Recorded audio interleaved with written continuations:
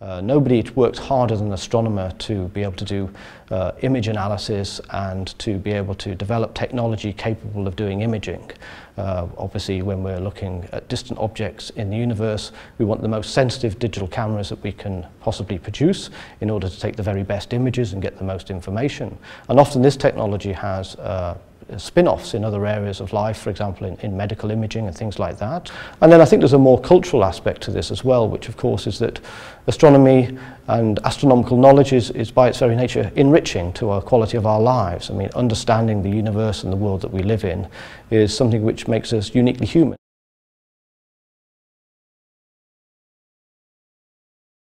All stars are born at some point in time.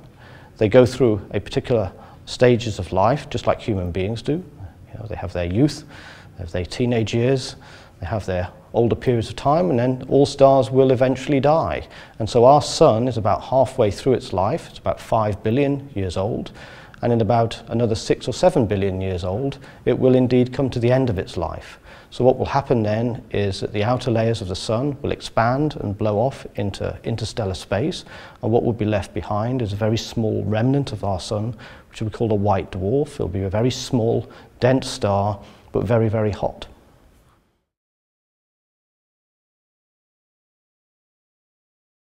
Now, the processes involved basically start off with very small dust grains which are orbiting within these gaseous disks. And these dust grains, they are orbiting around and they bump into each other from time to time, and when they bump into each other they stick together and they start to grow, and so as they stick together they get larger and larger and larger, and eventually after about a few million years these objects get large enough that they actually become planets, okay, by this collisional accumulation as we call it. And then if some of those planetary bodies get to be large enough, then their gravity is strong enough to pull some of the gas on top of them, and so that allows you to then form gas giant planets like our own gas giant planets in our solar system, Jupiter and Saturn, Uranus and Neptune. But if the planets don't grow big enough to get a large gaseous envelope, then they remain small planets like our own Earth, like Venus, like Mercury and like Mars. So that's how we think planets form.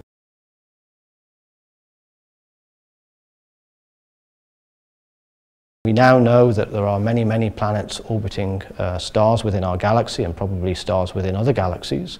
But what we've not found yet is a planet rather like the Earth, which might be habitable with oceans and an atmosphere that could be breathable or something like that.